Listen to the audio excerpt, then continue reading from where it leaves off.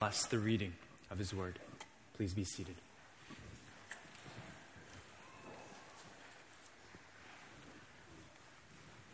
I recently had the privilege of officiating a wedding down in Southern California that a handful of you attended and probably many more of you watched online. It was the wedding of John and Steph, and it was a beautiful and intimate wedding in the backyard of John's family home. And I must say that John and Steph did an amazing job of decorating John's family's backyard. And one of the things that our family had the privilege of taking away from that wedding was a centerpiece on our reception table. To be more accurate, it is probably better described as a reception table masterpiece. It is this handcrafted wooden box that John made, and then there's a delightful variety of succulents selected by Steph. And for the past few weeks, our family has been able to just enjoy looking at that arrangement in our home and admiring all the different succulent varieties in that box. And thinking about succulents led me to think of one of the most unique succulent species, the Agave Americana. If you are not familiar with it, it's actually a very large succulent. It's prickly. It's a spiky-looking thing. It's also known as the century plant. And that's because it blooms only once at the end of its life. Now, it doesn't take a full century, a full 100 years to bloom, but it can take 10, 20, even 30 or so years before it sends a tall stalk of yellow blossoms dramatically up into the air. It can reach 20 to 30 feet in height. The Agave Americana is a plant that veils its glory for most of its life, but at the right time and under the right conditions, it reveals itself in stunning fashion. And I mention that plant because its life mimics the life of Jesus in many ways. As we've been making our way through the Gospel of Mark, we have seen Jesus teaching and healing and performing miracles around the land of Israel. But what has been one of the most striking features in Mark's account of Jesus' ministry is how often Jesus tried to avoid drawing attention to himself. He healed people and then he commanded them not to talk about what he did for them. He withdrew to desolate places to pray. He tried to get away from the crowds to be with his disciples. But people simply couldn't help being drawn to him. His preaching was authoritative. His acts of power were riveting. Jesus was a force to be reckoned with. There was just no way for him to be able to go into incognito mode. Yet he still tried to evade the crowds. All those crowds that inevitably thronged about him. And he tried to temper the growing expectations of those around him, especially the expectations of his disciples. He spent extended time with them, trying to correct their visions of glory. He pointed them time and time again to his impending death and the suffering that was ahead. Jesus didn't show off for the sake of showing off. He concealed the fullness of his glory for the majority of his life on earth. But here, in Mark chapter 11, he reversed course. Instead of escaping from the crowds, he embraced the shouts of all the people around him. Instead of slinking into Jerusalem privately, this time Jesus entered in very public fashion. He drew everyone's attention, for he knew that the most wonderful event on earth was about to occur. As Passover approached, Jesus was about to become a sacrificial lamb. He was about to make atonement for the sins of the world. This wasn't something to hide. This is what he had come to do. And so he arranged for his death to be a very public one. He ordered things so that everyone's attention in Jerusalem would be fixed upon him as he prepared to be slain for us. Chapter 11 of this gospel marks the beginning of the final week of Jesus' life. From here to the end of the book, Mark is going to focus us in on what happened in those final days before the Son of God would be killed and the curtain of the temple would be torn in two and the God of this world would be defeated and the sins that we've committed would be paid for. This is what Mark has been leading up to. The first 10 chapters of this gospel have been preparing us for this. From this point on until the end of chapter 16, Mark is going to recount for us the last 7 days of Jesus' life, and it's no understatement to say that those 7 days changed the world. And what we find in our passage this morning is Jesus entering Jerusalem at the beginning of that final week. It's a passage that records the unveiling of the great purpose for which Jesus had come. And it's a significant event. All four of the Gospels mention it. It's a very memorable scene, and in many respects, it's a triumphant scene. But this triumph would be short-lived. Even though there was a ton of fanfare at the beginning of Jesus' entrance into Jerusalem, in the end, there would be very few fans sticking around. And our passage gives us a glimpse of that reality at the very end of it. Instead of leaving us on a major note of triumph, Mark actually leaves us with a minor feeling of disappointment. But what I hope you will learn this morning is that even when Jesus doesn't meet your expectations, he is still worthy of worship. You got to continue to worship and trust and follow Jesus, even when he doesn't do the things that you might want him to do. Now, we're going to consider Jesus' entry into Jerusalem in 3 chunks. First, we'll look at verses 1 to 6 and see the divine plan that was behind all this. Then we'll observe the enthusiastic welcome of the crowd in verses 7 through 10. But we'll finish in verse 11 with an anticlimactic ending. And that's where we'll notice that Jesus' entry into Jerusalem was more disappointing than we might initially think. So let's begin by looking at the divine plan behind this event, beginning in verse 1. A divine plan. You might remember when we left off last time, Jesus had just healed a blind man named Bartimaeus, and that was a picture of saving faith. He healed him outside of Jericho at the end of chapter 10. And the city of Jericho was the last major stop for pilgrims who would travel south from Galilee to get to Jerusalem for various festivals like the Passover. And the road from Jericho to Jerusalem was notoriously difficult. It was dangerous. It was a steep final climb to get up to Jerusalem. But when we get to verse 1 of Mark 11, that climb is mostly done. Jesus and his disciples were now just a couple miles away from Jerusalem. They were in the vicinity of Bethphage and Bethany. And these towns were near Jerusalem, and on the slope were near what is called the Mount of Olives, which is really just an elevated ridge that ran north to south to the east side of the holy city of Jerusalem. And that ridge was, anywhere from 100 to 300 or so feet higher than the city of Jerusalem.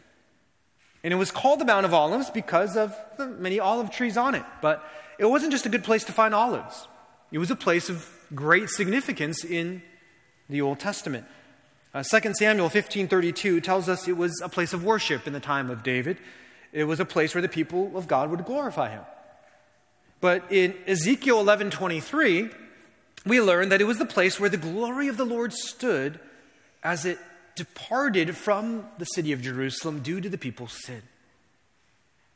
And yet, if you keep on reading in your Old Testament, you'll come to Zechariah 14:14. And there the Mount of Olives is mentioned as the location where the Messiah will stand one day when he returns in glory to fight the nations.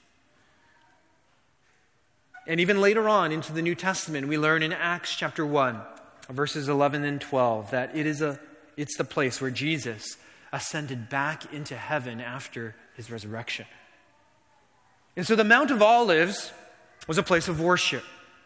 It was the place where God's glory stood when it departed from Israel, but it was also the place where the God of glory ascended back into a heaven after his resurrection, and the place where he will return to judge the nations in glory. And that means that when Mark writes that they're at the Mount of Olives, he's pointing out here that Jesus was in a special place that held great messianic expectation.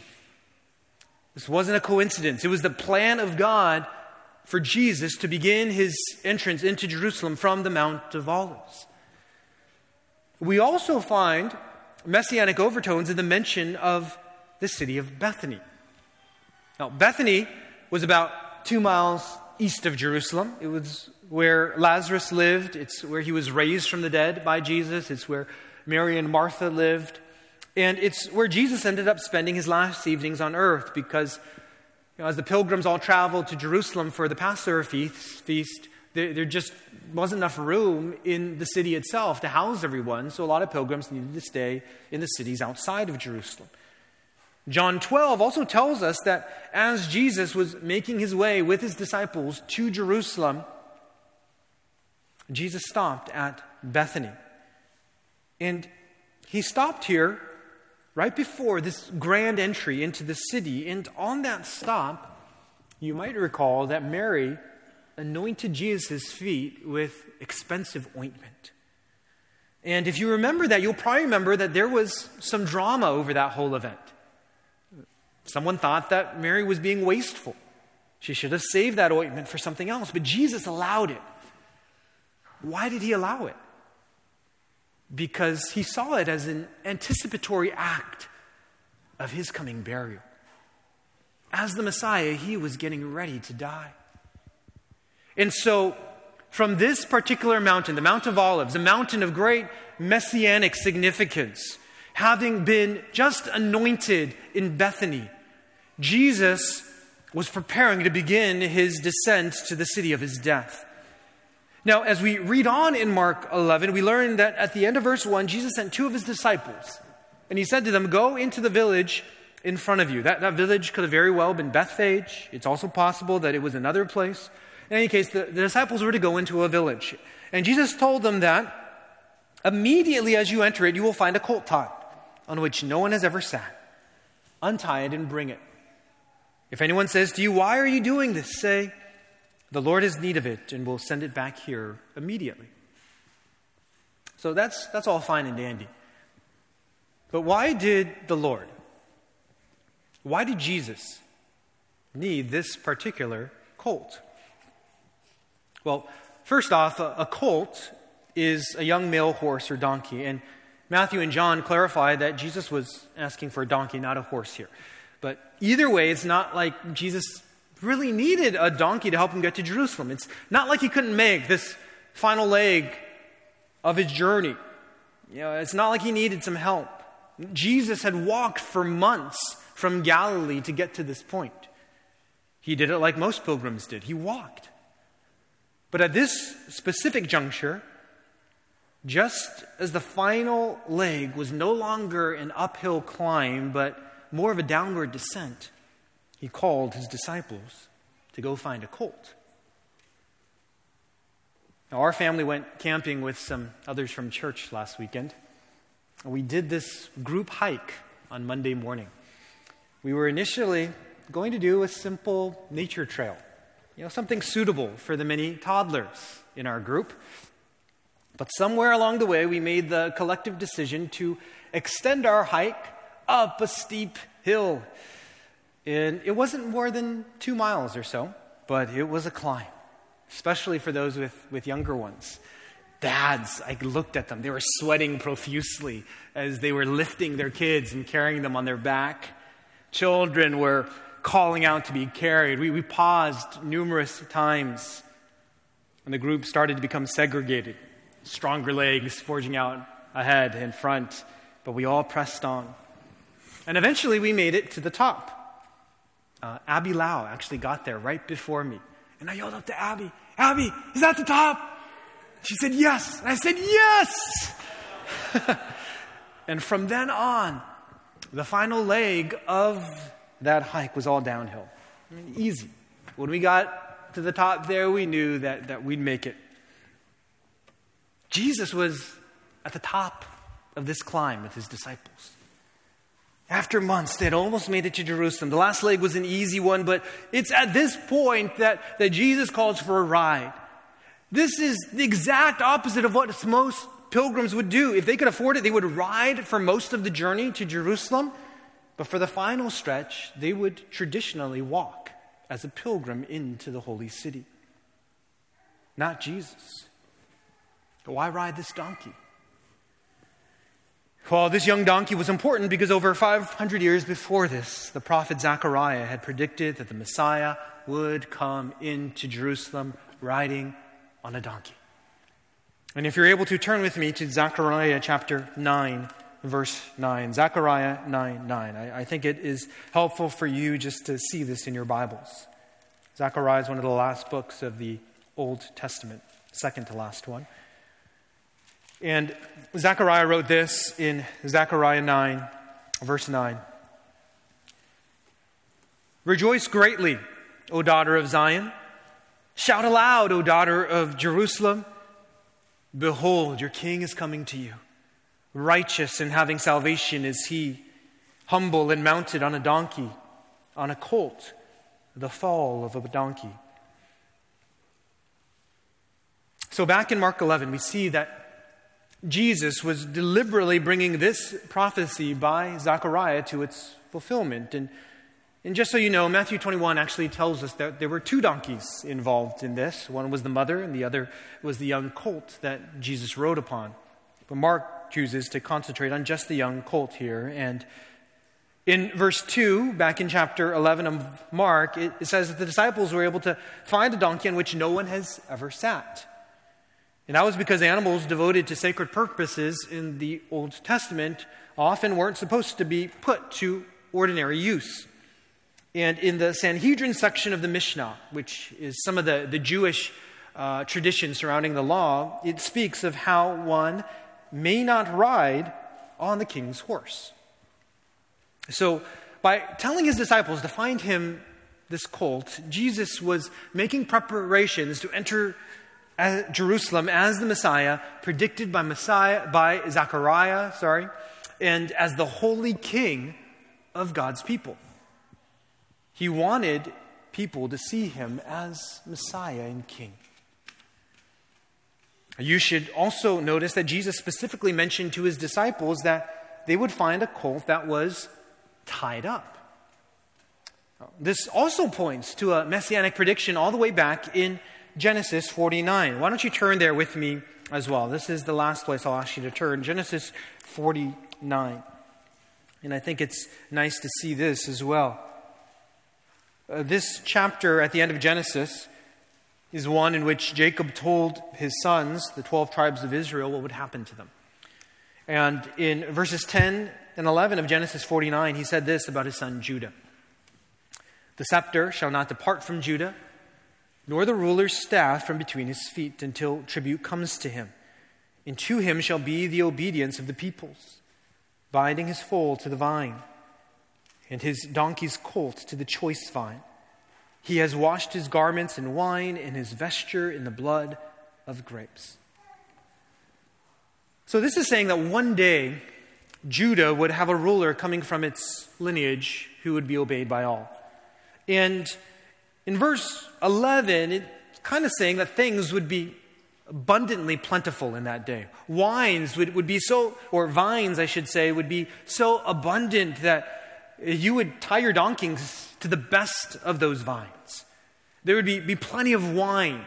There would be great prosperity. But But that picture of a donkey being tied up is the image that Jesus wanted to bring to mind as he orchestrated his arrival in Jerusalem.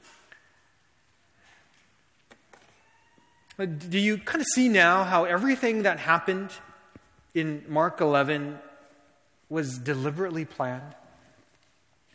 The Mount of Olives was where Jesus was predicted to stand and restore the glory of God.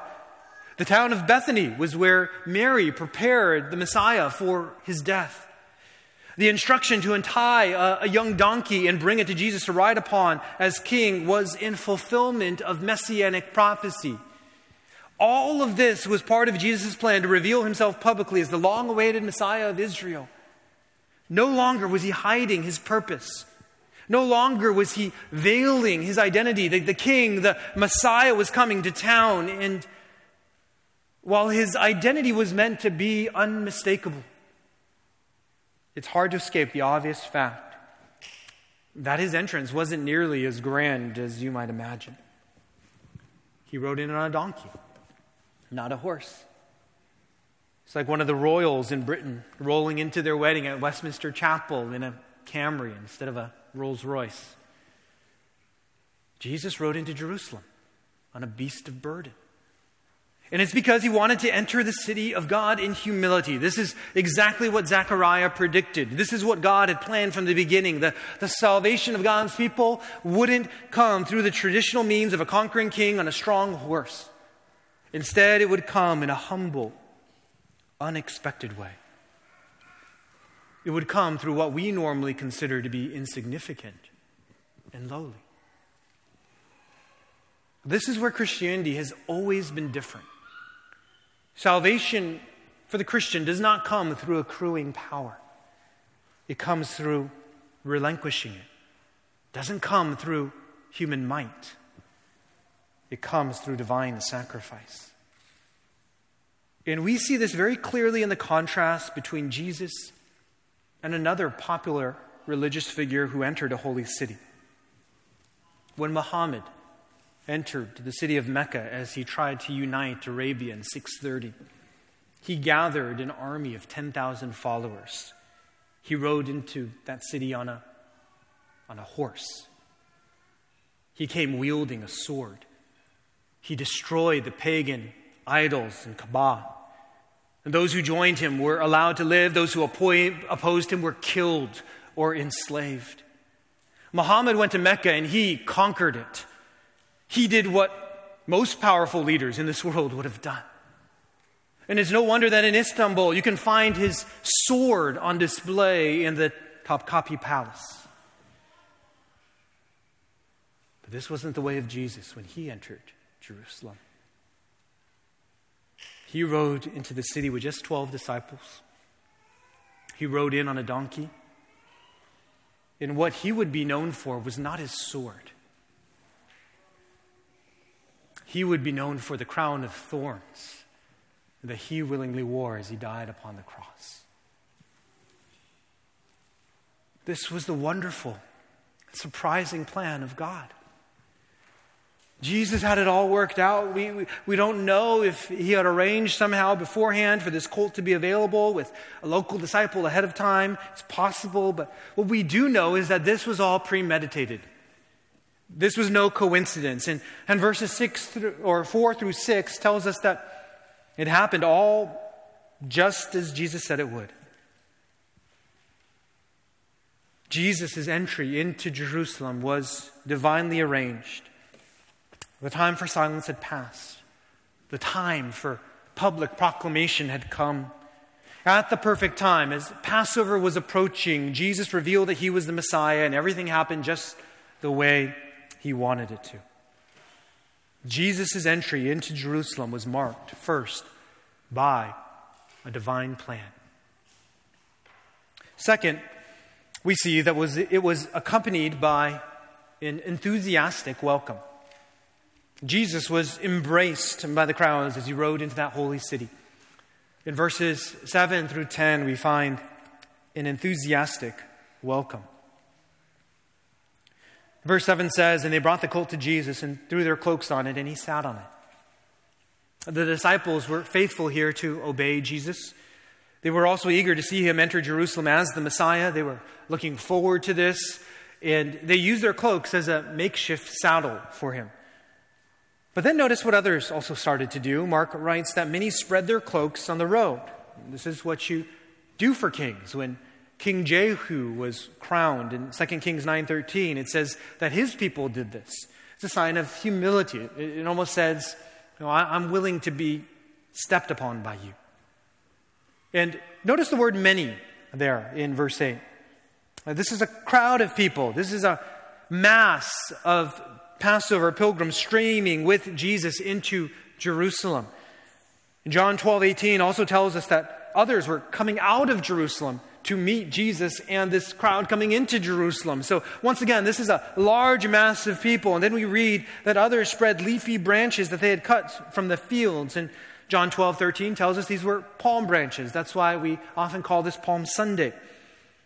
And then in verse 9 it says, those who went before and those who followed were shouting, Hosanna! Blessed is he who comes in the name of the Lord. This is from Psalm 118. It's from verses 25 and 26 of that psalm. And that is a messianic psalm. Hosanna is a prayer that God would save. And it often functioned as a term of praise as well. These people were praying to, and they were praising Jesus. They were blessing him. And this particular blessing from Psalm 118 was usually intended for the pilgrims that were coming into the house of the Lord. In this case, though, it was specifically intended for Jesus. These people were inviting him to come into the city of God to save them. And they said in verse 10, blessed is the coming kingdom of our father David. Hosanna in the highest. The people associated Jesus with the kingdom of David. They were expecting the kingdom of David to be restored. And though they didn't understand the kind of Messiah Jesus was, they still had certain messianic expectations of him. Matthew tells us that the whole city of Jerusalem was stirred at his arrival. These people were excited about Jesus. They were singing loudly. They were fired up. They believed that they were witnessing their king on his way to take the throne. He was going to overthrow the Romans. He was going to liberate and save them from their oppressors. Hosanna! Hosanna! There was great enthusiasm on that road. But unfortunately, mere enthusiasm is not a proxy for true faith. Just because you're excited about Jesus or inclined toward him or optimistic about what he can do for you or hopeful in him, well, that doesn't mean that you truly trust him. This crowd was excited because they thought that Jesus would make their dreams come true. But true faith is believing in the Jesus of the Bible, not just the Jesus that you've fashioned in your mind. I want you to turn with me. I said I wouldn't have you turn again, but one more place. This is in the New Testament. Luke 19. Luke 19, just for a moment. Luke 19, verses 41 to 44. And as you're turning there, let me read what Alfred Edersheim has written about this portion of Jesus' journey into Jerusalem. He wrote that the road descends a slight declivity, and the glimpse of the city is again withdrawn behind the intervening ridge of Olivet. A few moments and the path mounts again. It climbs a rugged ascent. It reaches a ledge of smooth rock, and in an instant, the whole city bursts into view. Immediately before was the valley of the Kidron, here seen in its greatest depth as it joins the valley of Hinnom, and thus giving full effect to the great peculiarity of Jerusalem, seen only on its eastern side. Its situation as of a city rising out of a deep abyss. It's hardly possible to doubt that this rise and turn of the road, this rocky ledge, was the exact point where the multitude paused again, and he, when he beheld that city, wept over it. As Jesus was descending into Jerusalem, he probably came to some kind of ledge where he could look out upon the city and see it in its fullness. And as Jesus saw that city, he wept. Why? Why did he weep? Well, Luke 19 tells us. It says in verse 41, when he drew near to the city, or he drew near and saw the city, he wept over it, saying, would that you, even you, had known on this day the things that make for peace. But now they're hidden from your eyes. For the days will come upon you when your enemies will set up a barricade around you and surround you and hem you in on every side and tear you down to the ground, you and your children with you. And they will not leave one stone upon another in you, because you did not know the time of your visitation. This is a soliloquy by Jesus. He's reflecting upon the fate of the city of Jerusalem. And as the crowds are shouting, Luke is telling us that Jesus wept over the unbelief of that city. He knows that this enthusiasm along the way was temporary for the majority of those present on that Palm Sunday, because he knew that the things that make for peace were still hidden from their eyes. You can sing Hosanna on Sunday, but still be devoid of true saving faith. You can praise Jesus with others, but still miss out on the peace that he provides. You can even sacrifice your cloak. You can sacrifice your things for Jesus. But if you don't truly understand and embrace how he comes to bring us peace through his death because of your sin, you're going to be the ones who weep in the end, not him. Enthusiasm for Jesus can be great, but it's no substitute for true saving faith in the one who came to die for us. A divine plan, an enthusiastic welcome, finally an anticlimactic ending. An anticlimactic ending. Look at verse 11. It says that Jesus entered Jerusalem and went into the temple. Okay? Seems about right. Jesus is going to God's house. Seems like something a king and a Messiah would do.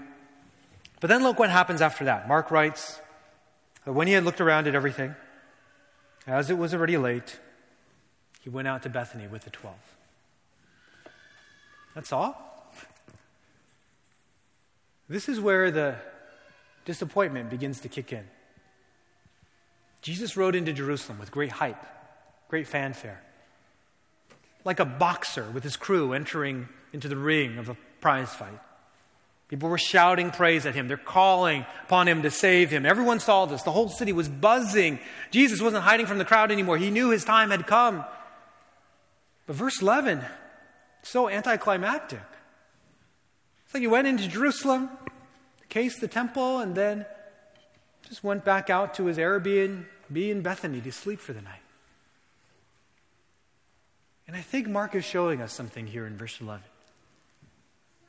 When you read the other gospel writers, their account of Jesus is much more triumphant. That's why people call this the triumphal entry. But Mark is surprisingly low-key. He leaves us waiting to see what Jesus will do. And Jesus will take action. We'll see him cleanse the temple next week. But because when he looked around the temple, he didn't like what he saw. But on this day, this supposed day of triumph and revelation, Jesus ended it by simply going to sleep, away from Jerusalem again, away from all the crowds. And I imagine that those who laid their cloaks on the road and those who cut all those palm leaves to wave along the way were also asking themselves, what just happened here? Is Jesus actually going to do something about the Romans? When is this kingdom of his coming? When is our Hosanna going to become a reality rather than just a prayer? And then you can imagine what those same people must have thought less than a week later when Jesus died. For them, Jesus' entry, which seemed so grand at the time, would soon become a grand disappointment. Why did I destroy my cloak for that guy? Man, why did I shout and wave branches like a fool on that road? He's dead. They must have been disappointed because Jesus didn't give them exactly what they wanted when they wanted it. Because that's not what he does. He gives us what he knows is best for us, not what we think is best for us. We must trust God's plan, even when we're disappointed with it. All of us want Hosanna to come true. We all want to be saved. But what we want to be saved from doesn't always align with what we need to be saved from. We want God to save us from our circumstances. We want Him to save us from political enemies. We want Him to save us during the next election from more democratic rule, or we want Him to save us from more Republican foolishness. We want Him to deliver us from singleness or childlessness. We want Him to save us from our unbearable parents or our annoying siblings. We want Him to rescue us from a bad marriage. We want Him to keep us from a life of mediocrity and boredom. We want Him to heal our loved ones. We want Him to right this world right now. We are tired of corrupt leaders and racism and intolerance and theft and backward morality and cancer and sickness and people that don't wear masks and people that do wear masks. How many times during this pandemic have you not directly questioned God, but chafed under His providence? I want this to be over. I'm kind of sick of this. Why can't Jesus just fix things now? And then we think, is He ever going to fix things? And then, is He really the Messiah? Is He really the King? And when Jesus or the Christianity that bears His name does not deliver the things that we want, we abandon Him and our enthusiasm fades. This crowd that was so hyped about Jesus would only be hyped for a little while. Because when Jesus got into the ring several days later, it seemed like he had just gotten beaten. He got beaten badly. He got knocked out. He was bloodied. His body was limp. Never would he ride on a donkey again, let alone a horse, they must have thought. The Romans were still in charge. The corrupt priests were still around. Nothing had changed. They must have been disappointed. But oh, how wrong they were. And the greater disappointment is that these people were so close to Jesus. They were so close to having the cry of Hosanna right. They needed to be saved, but not from their enemies like they wanted. They needed to be saved from themselves and their sin. Maybe that's you today. You are so close to knowing Jesus as your Savior. But you just need to realize that He is here to save you first and foremost, not from the things happening to you, but from yourself and your sin. If Jesus doesn't give you what you want, will you still praise Him? Will you still trust that He is the Messiah and King? Will you believe that His greatest victory was achieved because He was willing to humbly enter Jerusalem on a beast of burden and humbly die carrying the burden of our sin on the cross?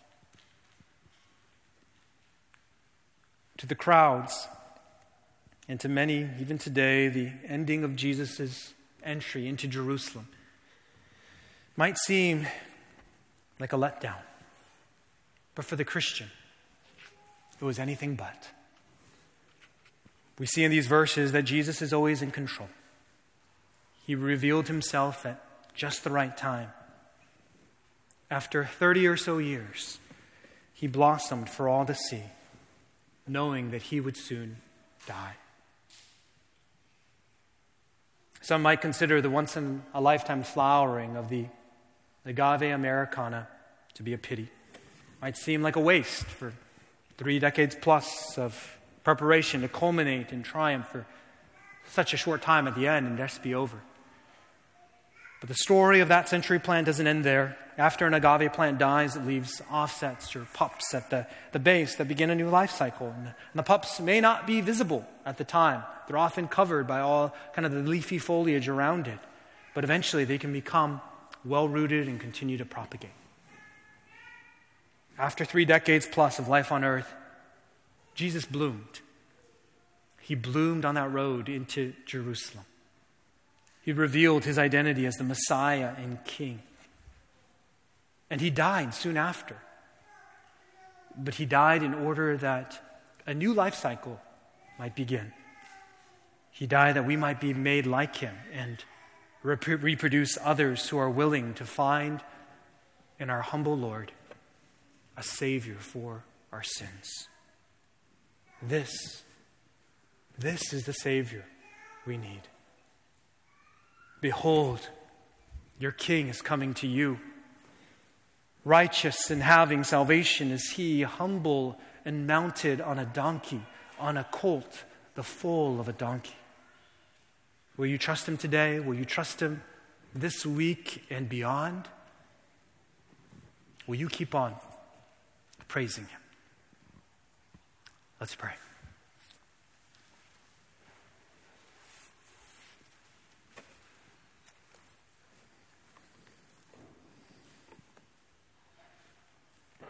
We cry, Hosanna, Lord. We need you to save us because you are our Messiah and King.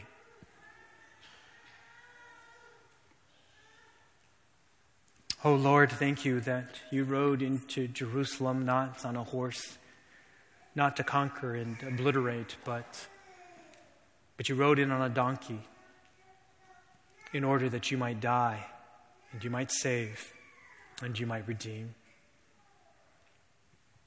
Oh Lord, when things don't go the way that we want them to, and when we want things to be right in this world, help us to remember that you are still Messiah and King. You're always in control. You've always got a plan. Help us to trust you. Help us to keep on praising you. We pray this in your name. Amen. Well, it has been so great to worship with you all today here in our sanctuary. Let me close our service with these words of encouragement from Romans 15:13. May the God of hope fill you with all joy and peace in believing, so that by the power of the Holy Spirit you may abound in hope. And all God's people said, Amen. So may you have joy and peace in believing in our Lord and Savior today. Now before you leave, just remain seated for a short time, and this will be an opportunity for you to reflect over this morning's service. You'll be dismissed when you hear the music play, and then hopefully we'll see a lot of you back here tonight. We're having Sunday evening fellowship again at 5:30. We'll start with dinner. Bring your own dinner in the courtyard and fellowship area, and then fellowship hall, and then we'll meet back here in the sanctuary. And tonight we're going to hear from our sister Rebecca as she gives her testimony of what the Lord has done in her life. If I don't see you tonight, have a wonderful rest of your Lord's Day.